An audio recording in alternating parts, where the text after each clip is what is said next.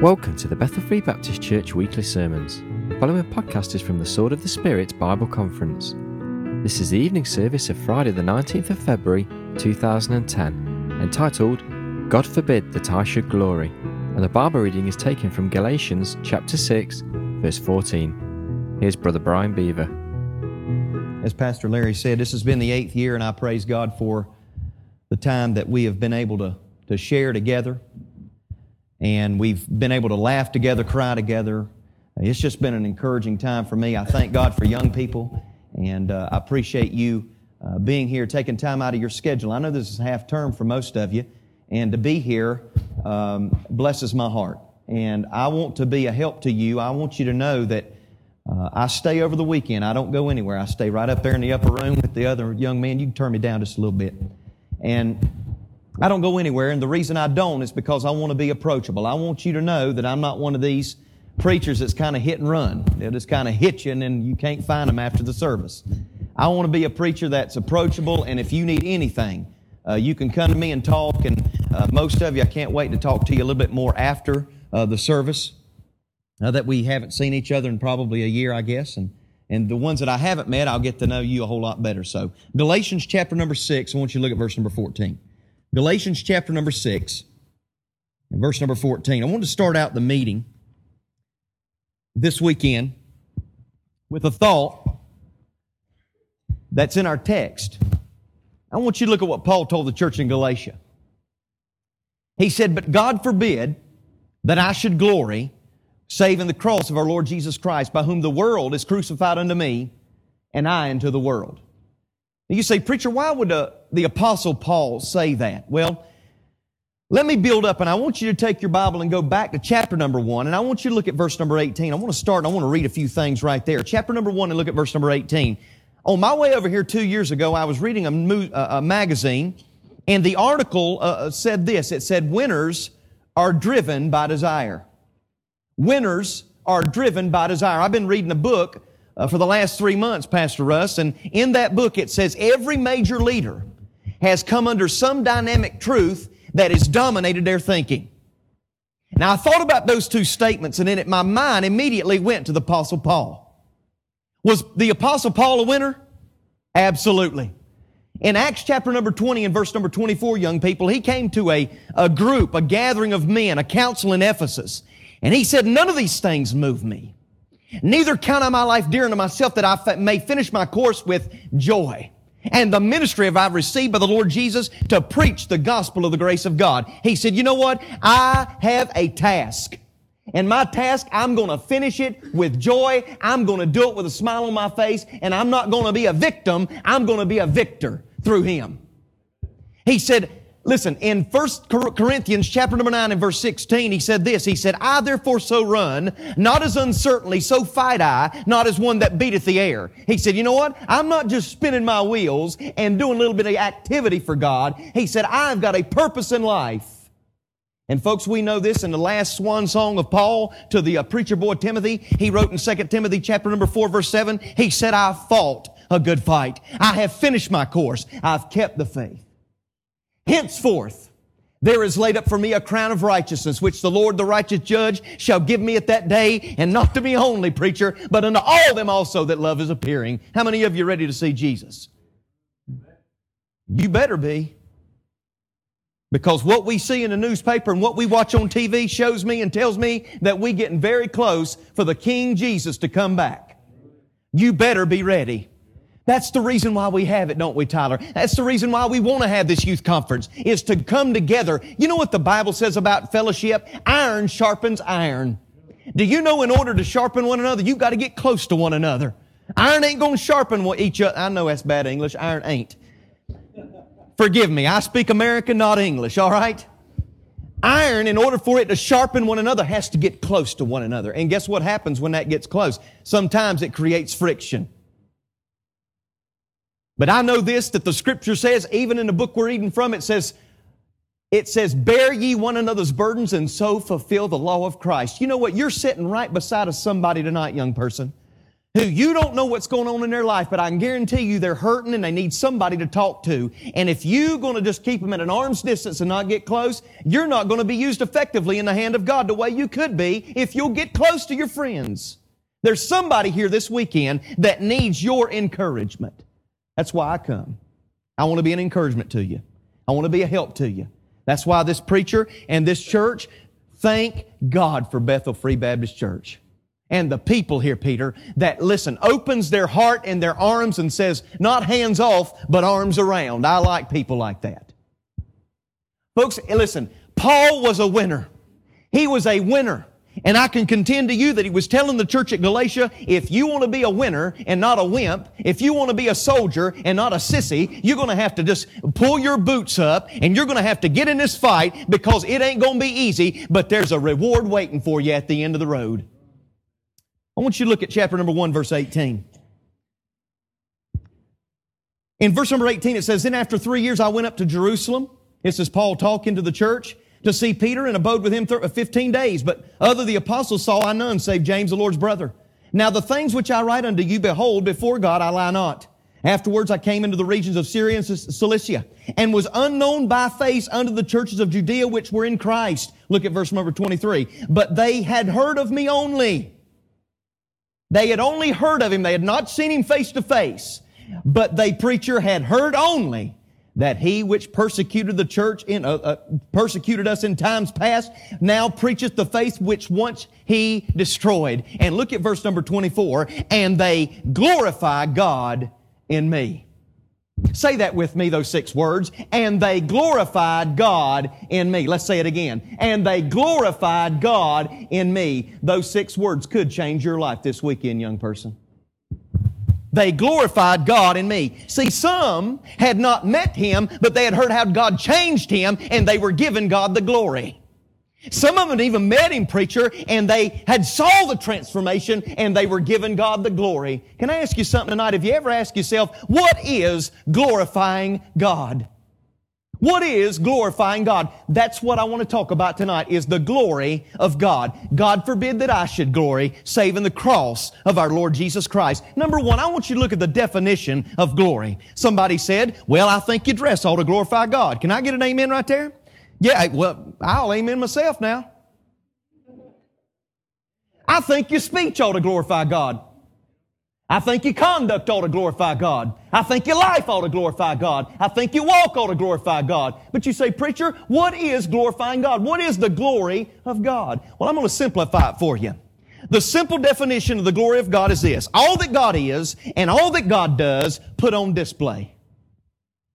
All that God is and all that God does put on display. You say, preacher, what do you mean? We know that God is omniscient, omnipotent, omnipresent, merciful, loving, kind, holy, just. Listen, when you define God, you develop a thought process about God, and then that therein glorifies Him. Folks, the glory of God is all that God is, Panos, and all that God does put on display. The first time the word glory is used is in Exodus chapter number 16, verse 7. It says, and in the morning you shall see the glory of the Lord. Well, how do you see somebody that's invisible? Well, Psalm chapter number 19, verse 1 says, the heavens declare the glory of God, and the firmament showeth His handiwork. Day unto day uttereth speech, and night unto night showeth knowledge. Listen, folks, when we look up into the sky, and it's blue, well, you don't see much blue sky around here in February. But when we look up in the sky and it's blue, we don't worship the sky. That's pantheism. What we do is we worship the Savior that made the sky. The sign of royalty in the Bible is the color blue because we serve a royal God. When we look up in the sky and we see the clouds, there's a lot of them in England. When we see the clouds, we don't worship a cloud, but we worship the Christ that made the cloud. Because white in the Bible is a color of purity, and we serve a pure God. See, folks, everything that God's done, everything that He is, is put on display, and that there in and of itself is the glory of God. The Old Testament word's used 400 times. Old Testament word means this in the Hebrew language. It means heavy or weight. So let's define it down. Let's kind of simplify it down. All that God is and all that God does is put on display, and it weighs heavy on us. And we get an English word called impact. It impacts us. It impacts our thinking. Well, the New Testament word for glory is a word that means opinion. Okay, let's simplify it down. Let's define it this way. All that God is, all that God does, should so impact us that in every day and in every way, we should give the right opinion of who He is to a lost and dying world. Are you doing that? Are you doing that? Because, folks, I contend to you that there are people out there that want to see a sermon more than they want to hear you preach one. And they're watching you. There are friends that go to college with you and school with you and university, and they're watching your life. And are you glorifying God? All that God is, all that God does, put on display. You say, well, preacher, why would you even give the definition? Why does God do that? Why should we give Him glory? You want to know why? I'm going to tell you why. I'm glad you asked. The reason we should glorify God is because that's why He made you. He made you, listen to me, Mom, listen to me, Dad, teenager, young person. He didn't make you for you. He made you for Him. He made you for Him. 2 Chronicles chapter 16 verse 29 says, and the glory of the Lord shall be revealed. Listen, I'm here to tell you folks that we got to get a hold of this concept that we ought to give a right opinion of who He is everywhere we go. Whether we're in Tesco, whether we're at university, whether we're at a convenience store, picking up and filling our car up with petrol. Whatever it is, we ought to give the right opinion of who He is. The definition of the glory of God. All that God is, all that God does, put on display. Should so impact us, Tyler, that we give the right opinion of Him to a lost world. Paul said this, and they glorified God. Look at verse number 24 of chapter number 1 again. And they glorified God in me. The Bible says, give unto the Lord the glory due His name. Give it. Folks, can I say this? That's not an option, it's an obligation. You don't have no options in this thing. Give unto the Lord, that's an imperative, give a command, give unto the Lord the glory due His name. Now, ladies and gentlemen, we've got a real problem, though, in our lives, and it's called sin. Let me say it again. We got a big problem in our lives, and it's called sin. Say that word with me. Sin. Say it again. Sin. Now, you were politically incorrect right there, but you were biblically correct. People don't want to talk about sin no more. It ain't, listen, God didn't say it was an alternative lifestyle. He said it was an abominable lifestyle, and I didn't say that, God did. God didn't call it substance abuse. He called it being a drunkard, and I didn't say that, God did. But I'm so thankful that we serve a God that hates sin but loves sinners. Hallelujah to His name. Ladies and gentlemen, we got a problem. You say, what's sin mean? It means to miss the mark, to fall short. Romans 3:23, most of you know that, right? This is yes, this is no. You know Romans 3:23? For all, what's all mean? Y'all a bunch of theologians in here. You just got it right. All means all. For all have sinned and come short of the glory of God. We're all sinners. Hey, listen, folks, we're not sinners because we sin. We sin because we're sinners. We're born into it. David said in Psalm 51 verse 5, behold, I was shapen in iniquity, and in sin did my mother conceive me. We got a problem with sin. I heard somebody say, well, you know what? I'll take care of that sin. I'll go to church. Well, whoopee. You're in church and you're a sinner. I heard somebody say, well, I'll be a Baptist. Well, you're a Baptist sinner. Well, I'll get baptized. Well, you're a wet Baptist sinner. All right? Well, I'll go and I'll read my Bible, I'll pray, and I'll study. Well, now you're an intelligent wet Baptist sinner. But you're a sinner just the same. And you need a Savior. If you're in this room tonight, let me tell you something, folks. The only way you can give God glory is to have the righteousness of God imputed to you. You can't, as an unrighteous person, give God glory. So what does that mean? 2 Corinthians chapter number 5, verse 21, he said, for He hath made Him to be sin for us, who knew no sin, that we, preacher, might be made the righteousness of God in Him. You know what God did the day He saved me, Hannah? He took every bit of wickedness and unrighteousness that was on my account. He put it to His account. The King of glory. And He took every bit of spotless, righteous, holy character that He had. And Peter, He put it to my account. And can I say this? Gone, gone, gone. All my sins are gone. Y'all ain't. Amen, preacher. I'm telling you, that's good preaching. I like it. Y'all looking at me like you know how you whistle and a dog goes, Hey, I see Dino back there, brother. Good to see you. I didn't mean to put you on the spot. I ain't seen you in a while. He took all of His righteousness and put it to my account. And the scores of sins that were on the page that God had put down in my life. Listen, one day when I repented and bowed my knee and bowed my heart, you know what He stamped across that page in crimson red letters? The word forgiven. And I've been forgiven. Folks, the only way you're ever going to get past this thing and you're going to give God glory is, listen, you're going to have to be redeemed and have the righteousness of God imputed to your life. Revelation 21:27 says this, that nothing, listen to me and look at me, nothing will enter heaven that will defile it. You say, well, preacher, what's that mean? That means if you die the way you're born, you'll go straight to hell. Now, that ain't popular, but I ain't preaching for popularity. I'm preaching for the Prince of Peace. If you die, listen to me, young people from here to the back row, I don't know who's here today. I don't know what your spiritual condition is. But if you've come to this meeting and you've never repented, I didn't ask if you was a church member. I didn't ask you what church you went to. I'm not asking you if you went so far to be baptized, or you've taken the Lord's Supper, or you've done some good works. I'm asking you today, have you repented of your sins? Turn to Jesus Christ. Because if you die the way you're born, you will spend eternity in a Christless place called hell. But I got good news for you. Romans chapter 5 verse 8 says, but God commended His love toward us in that while we were yet what? Sinners, Christ died for us. And can I say this? You cannot replace the blood with death. His death did not save me. I'm thankful He died for me, but His death didn't save me. You say, preacher, I don't believe it. Well, look at verse number 9 of Romans 5. The next verse says, much more then, being justified by His blood. Well, preacher, all I hear is blood, blood, blood, blood, blood. You got a slaughterhouse religion, yeah, and if you're going to go to heaven, you'll have it too. You're going to have to be washed. You're going to have to be cleansed from your sin. Because folks saying, they're saying a person in here and you could go a year and not break one of the commandments in the Bible and you could still stand before God and He'd sentence you to a Christless eternity in hell because none of your works, none of your righteousness will ever get you to stand before the King of Kings. You've got to be imputed. You've got to have it declared to you. And the only way you can do that is through the shed blood of my Savior. Well, preacher, I'll just tell you, you're just a little bit fired up about it. I don't understand. You know what? I want everybody in this room to be in heaven with me. Everybody. But more important than that, Preacher Russ, God does. He's not willing that any should perish, but that all should come to repentance. By the way, let me just run a little rabbit, okay?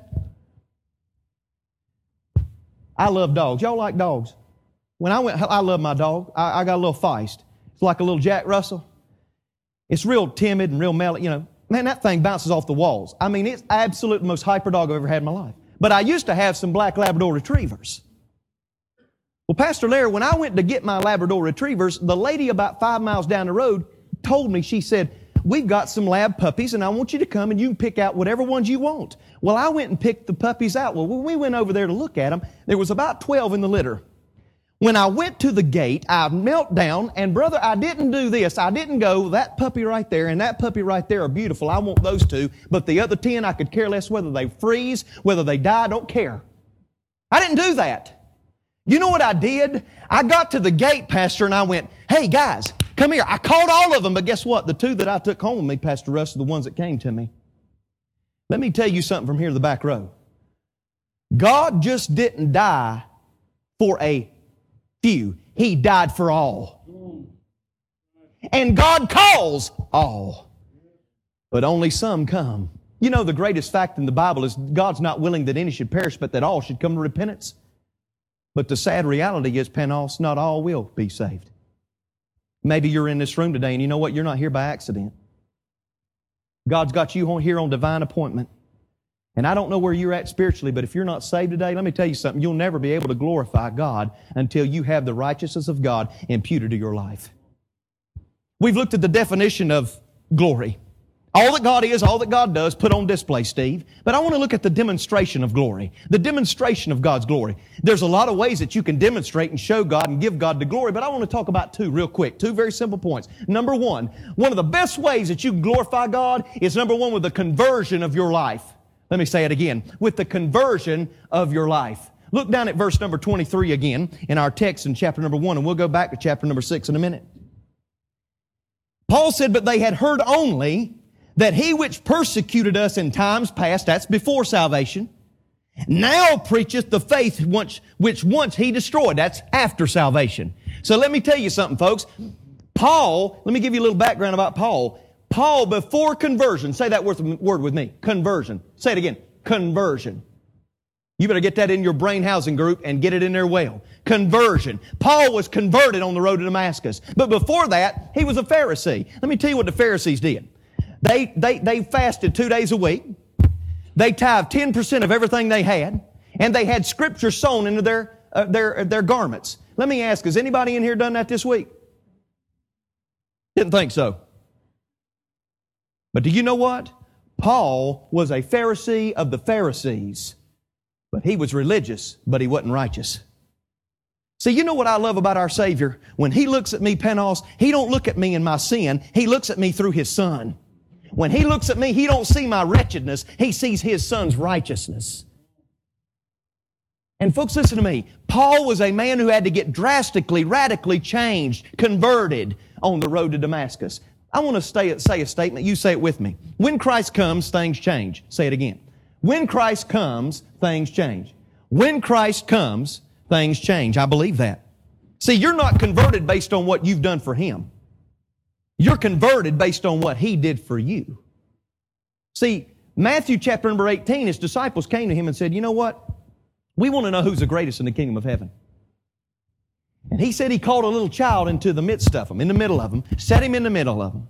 And He said, I want to give you a class lesson right here. He said, verily I say unto you, except you be converted and become as little children, you shall no wise enter into the kingdom of heaven. Whosoever therefore shall humble himself as this little child, the same is greatest in the kingdom of heaven. Now, I want all of you to look at me. You're not converted based upon what you've done for Him. You're converted based upon what He did for you. All this activity sometimes, I believe, is just covering up a bigger problem, and that problem is you need to be saved. You say, preacher, why would you preach this the first message? Because you know what? I'm tired of people at the end of a service raising their hand. They're not sure they're going to go to heaven. If God saved you, He gave you the victory, and He said, we're more than conquerors through Him that loved us. Now, what you looking at? Are you looking at your righteousness, or are you looking at His righteousness? Now, folks, I want to ask you something. The best way that you could ever glorify God is, number one, the conversion of your life. It happened to Paul. Has it happened to you? There's a guy in our town, his name's Danny. I won't give his last name. But Danny, back probably 35 years ago, was the roughest guy in our town. Wilmington, North Carolina, 100,000, 150,000 people. Roughest guy in our town. Brother, there were times when he would get in fights at a bar, he would go home drunk, and I can remember hearing this story about him. He had gotten into a domestic altercation with his wife. The cops were called. When he got there was a preacher that she called too. He got there at the same time. When the preacher was there, he tried to talk to him. Danny hit the preacher right in the mouth, about knocked him out. The cops took him off in handcuffs. The preacher went to the jail, paid the bond, paid the bail off, got him out of jail, took him home, sobered him up, gave him the gospel for about 2 weeks, and he led that boy to Calvary. He led him to Jesus Christ. Can I tell you something today? That Danny is one of the most faithful members in one of the largest churches in Wilmington, North Carolina. He drives the bus and picks up kids. He was a deacon. He's led song services for the little kids. And do you know what? Danny's life is a demonstration of the glory of God because he was changed. Do you know what? Not everybody's changed drastically, but everybody is changed definitely. When Christ comes, things change. Now, you know what? Not all of us in this room have a dramatic story about change, but you know what? Every one of you have been changed definitely if Jesus showed up. See, I knew a guy one time who was a reprobate, hard-headed, irresponsible, knucklehead. Where God found this guy in a trash bin, running from the law. You know how I know him so well? Because it was me. You know what, Panos? When Christ comes, things change. That maniac of Gadara, you know what? He was filled with they say at least maybe 2,000 demons. Legion means 2,000, probably 2,000 demons. But when Christ showed up, Hey, before God changed him and before Christ touched him, he was a new dude in a rude mood. I mean, he was bad off. But do you know what? When he got saved and God changed him, Pastor Russ, he was in his right mind and he was sitting there clothed and he went back and told everybody what Jesus did for him. You know what? When Christ comes, things change. One of the greatest demonstrations of the glory of God is the conversion of your life. The conversion of your life. But number two, not only the conversion of your life, but the confession of your Lord. Paul went from persecuting the church and now preached the same gospel that once he tried to destroy. Listen, the way that you glorify God, young people, is number one, you ask that God change you. You have a converted life. The conversion of your life will speak louder than anything else. Number two, the confession of your Lord. The confession of your Lord. Do you confess Him before men? Psalm chapter number 9 verse 1 says, I will praise Thee, O Lord, with my whole heart. I will show forth all Thy marvelous works. I will rejoice and be glad in Thee. I will sing praise unto Thy name, O Thou Most High. Psalm 89 verse 1 says, I will sing of the mercies of the Lord forever. Hallelujah. Proverbs chapter number 11 verse 30 says, the fruit of the tree is righteousness, and they that win a soul is what? Wise. Daniel chapter number 12 verse 3 says, and they that be wise shall shine as the brightness of the firmament, and they that turn many to righteousness as the stars forever and ever. I'm not asking you if you got a lot of friends and y'all got a lot in common. I'm asking you, have you ever told them about Jesus? I'll tell you how you glorify God, young people. You have a converted life, but number two, you confess your Lord before men. But before you can confess Him in service, you got to confess Him in salvation. That if thou shalt confess with thy mouth the Lord Jesus, and believe in thine heart that God hath raised Him from the dead, thou shalt be saved. For with the heart man believeth unto righteousness, and with the mouth confession is made unto salvation. When is the last time you opened your mouth up and you spoke to somebody that if they died and took their last breath tonight, would spend forever separated not only from you, but from God, because they're not saved? The confession of your Lord. Her name was Crystal, Steve. I met her back about 8 years ago. She was 10 years of age. She came to me on a Wednesday night and she said, Preacher, I want you to do me a favor. She said, my dad's got some connections with the principal of the schoolmaster of the school that I go to. She says, it's middle school, 6th, 7th, and 8th grade. She said, I want to know if you would, if I can get you in there, would you preach to our student body? I went, now you have to understand something, folks. For a preacher to go into a public school and preach the gospel is rare, even in America. You can't do that. You might offend somebody. Well, I don't care. She said, if you can get me, she said, if I can get you in there, would you come? I said, is the Pope Catholic? Of course I'll come. Of course I'll come. Well, guess what? The next morning she called me. She said, if you can be here at 11 o'clock, I've got an assembly ready for you. Almost 100 kids. I got up and I preached heaven sweet and hell hot.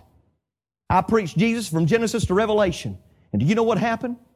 When I gave the invitation and I asked for a raise of hands, who wasn't saved? 47 hands went up. Of those 47, 35 walked down in front of all their schoolmates and walked down, and I prayed with all 35 of them around me, and they accepted Jesus Christ as their Savior. Let me tell you something. It wasn't nothing that I did. It was that little 10-year-old girl who had been witnessing to her schoolmates for almost 3 years. You want to know how you glorify God? Number one, you have a converted life, but number two, you confess your Lord. You confess your Lord. We've looked at the definition of glory. We've looked at the demonstration of glory, but I want to talk just for a few minutes about the deterioration of glory. The deterioration of glory. Look back at our text in Galatians chapter number 6. Look at verse number 14. Paul said, God forbid that I should glory save in the cross of our Lord Jesus Christ, by whom the world is crucified unto me and I unto the world. Now I want you to think about this with me, young people. We as God's servants, we as His children ought to reflect Jesus Christ, not detract from Him. We are to be reflectors of Jesus Christ, Him. We are not to detract any glory from Him. So let me tell you something. I will be honest with you tonight as I can be. I've watched it because I've been a youth pastor of almost 400 kids over the last 10, 12 years. I'm here to tell you that I know what will detract from God's glory, and it's three things. Number one, do not glory in your abilities. Let me say that again. Do not glory in your abilities. All it does is detract from the King of Kings and Lord of Lords. When you get up and sing a song, and somebody comes and pats you on the back and said, man, I'll tell you, that's the best song I ever heard sung in my life. You say, God forbid that I should glory, saving the cross of our Lord Jesus Christ. Don't you glory in your abilities. Let me tell you something. Most of you in here has got more ability in your pinky finger than most of your friends around you, but yet you won't use it. Because you're scared somebody might give a little snicker when you sing a song because you won't hit the note right. You know what? Who cares? As long as He's pleased, that's all that really matters, right? I mean, what's wrong with us? If you want to detract from God's glory and deteriorate it, number one, you glory in your abilities. I promise you, it displeases God. I read a story, Michael, about a young lady probably 4 or 5 years ago in Florida. She was a state diving champion. She did platform diving off into a pool. She got a scholarship to one of the major universities in Florida. She came in third in the national championships in the United States of America 3 years ago. But you know what the ironic thing about it is? The young lady had no arms. She was born without arms. But she was such a graceful diver. You know what? I know people that'll sit in a house and not do a thing for God because they get a little hurt in the church, or somebody hurts their feelings, or they think God's dealt them a bad hand, and they won't do nothing, and they got far more ability than this young lady did, and she didn't even have any arms. When are you going to start growing up and be a mature Christian and not a baby and a kindergarten Christian the rest of your life? Listen, God is not glorified in your abilities. He's glorified in your availability. Don't glory in your ability, but number two, don't glory in your achievements. Don't glory in your achievements. You say, preacher, what do you mean? When somebody says, man, look at all they've done. Boy, look at our church and how much they've done in our church. You know, if somebody comes up to you, young person, and says that, you know what you need to say? You need to say, God forbid that I should glory, saving the cross of our Lord Jesus Christ. Don't glory in your abilities, but number two, don't glory in your achievements. I know a preacher right now, Tyler, that 6 years ago, he stood in a group of his peers and said, the world will hear from me. And do you know what? For about 2 years, he had a measure of success. Guy could preach, but do you know what? He fell into that trap of glorying in his own achievements and in his own abilities. And you know what happened?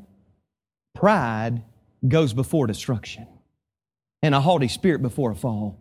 And you don't fall much quicker than this young man did.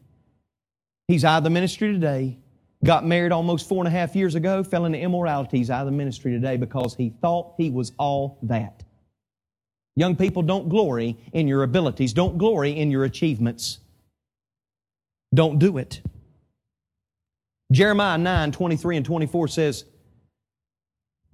let not the wise man glory in his wisdom, nor the mighty man in his might, nor the rich man, Tom, in his riches, but let him that glorieth glory in this, that he understandeth and knoweth me. I want to ask you something tonight. How much and how bad do you want to know Him that you wouldn't glory in anything but the cross of your Lord Jesus Christ?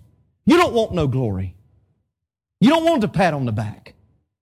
Young people, I know what it's like. I was there one time. I know I don't have no hair, and I know I'm older, but I was a teenager once too.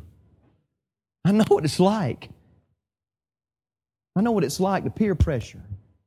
You know what? Don't worry about pleasing man. Worry about pleasing God. Don't glory in your abilities. Don't glory in your achievements. But number three, don't glory in your availability. How many times have I heard somebody say, Pastor, you know what? I'll never do that. You better be careful because you know what? You just did. When you say I never, you just did. Don't glory in your availability. You say, you know what do you mean? You remember the Apostle Peter? Peter looked at the Lord and he said, you know what, Lord, I love you and I'll never deny you. And Jesus said, you know what, unfortunately, son, I know your heart. You're going to deny me tonight. Could you imagine the piercing eyes of the Lord Jesus Christ? But not only that, but the eyes of compassion. It says, I know what's going to happen. You know why I know the Lord's so gracious and merciful, Peter? Because after he fell and he wept bitterly and came back to Jesus Christ and God used him mightily, he wanted to go back to fishing. He said, I'm just going to go back to fishing. The Lord's gone, man. I'm just... And Jesus came to him and said, Peter, you love me more than these? Of course I do, Lord. He said, well, quit fishing and go back preaching. What's God speaking to you about tonight about stopping what you're doing and going back to where you were? You know that's what the word converted means in many instances in the New Testament. It means to go from where you are back to where you once were. But when thou art converted, he said, you know, Simon, Peter, Satan hath desired to sift you, that he might have you sift you as wheat. He said, but I prayed for you, your faith failed not. And when you are converted, well, Peter was already saved. What was he talking about? He said, Peter, go back to where you were. Don't be where you're at. Go back to where you were. Love me with all your heart.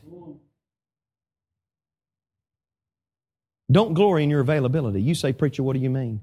I want to ask you a Judgment Day honest question right now. I want all of you to look at me. I know it's going to be a long weekend, but I want you to look at me. I want you to think of the one place right now, the one place on the face of the earth that you would never want God to send you if you were called into ministry. I want you to think about the one place right in your mind. Now, I want to ask you another question. If God did call you there, would you be willing to go? If not, then you ain't totally surrendered everything to Him. I've got a friend right now, you can close your Bibles. I've got a friend right now, Panos, who almost 8 years ago bought a Ford F-150 truck, got in his truck, drove the length and breadth of our country from North Carolina all the way out to California. Took him about 6.5 months to go from North Carolina to California because along the way, he would stop, get little side jobs, he would preach a few churches, and he would get enough money that he could get to the next city. When he got to California, he sold his truck, bought a one-way ticket to the American Samoan Islands, one way. And he's over there today building churches and trying to do stuff to help the cause of Christ. And you know what? He bought a one-way ticket. He knew he wasn't coming back. Now let me ask you something. Don't you glory. We should not, Romani, glory in our abilities. We should not glory in our achievements. But we shouldn't glory in our availability. We should say, God, everything that I am, everything that I do, all that I speak about should make much of Jesus Christ. The songwriter put it this way. O Lord my God, when I in awesome wonder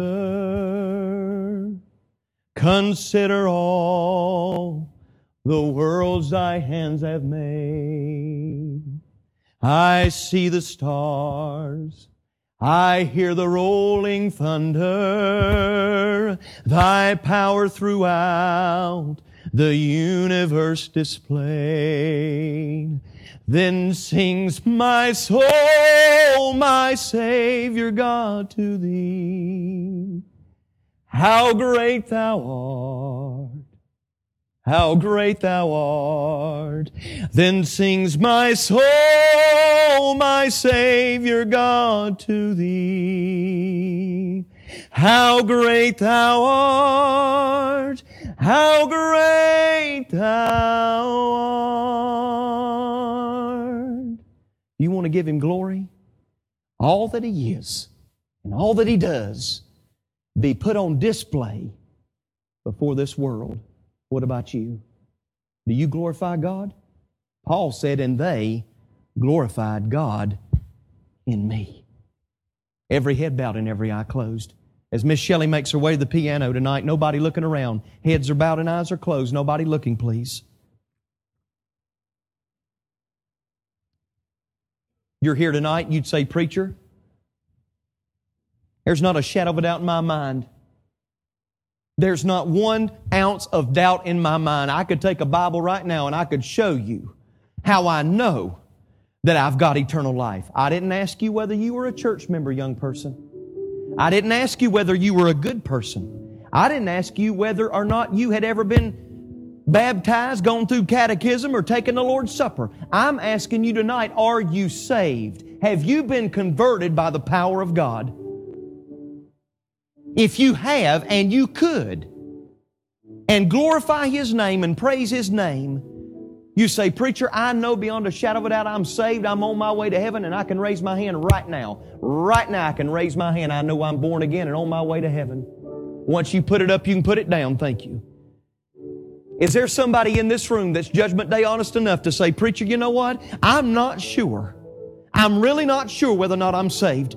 I don't know if I died tonight I'd go to heaven, but I want to, and I want you to pray for me. And you would say, preacher, would you lift me up? I'm not going to point you out. I just want to lift up those that raise their hand in prayer. But you would say, preacher, will you pray for me? I'm not saved, but I want to be, and I want you to pray for me. Just slip it up and then put it back down. Is there anybody like that? Anybody? Anybody? I want to pray for you. Please let me pray for you. Anybody like that? Anybody? Anybody? All right, one more question. The way you glorify God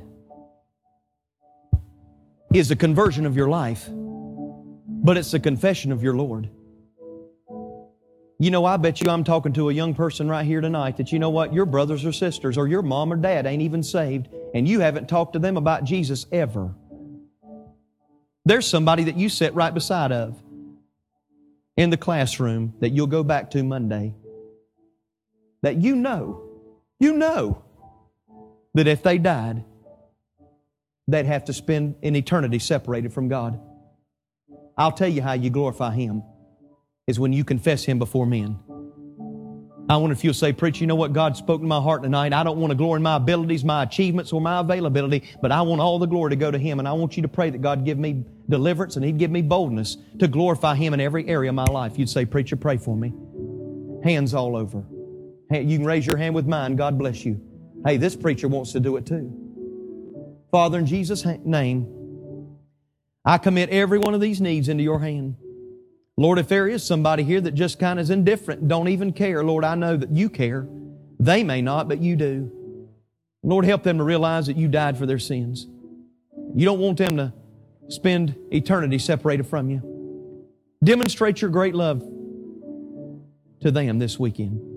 Lord, for those ones that just raised their hand, I pray that you'd give us, Lord, you'd give us boldness. You said the wicked flee, Proverbs 27, when no man pursueth, but the righteous are bold as a lion. Help us to be bold when we speak out and bold in our stand when everybody else is bowing down in this world. We'll stand for you.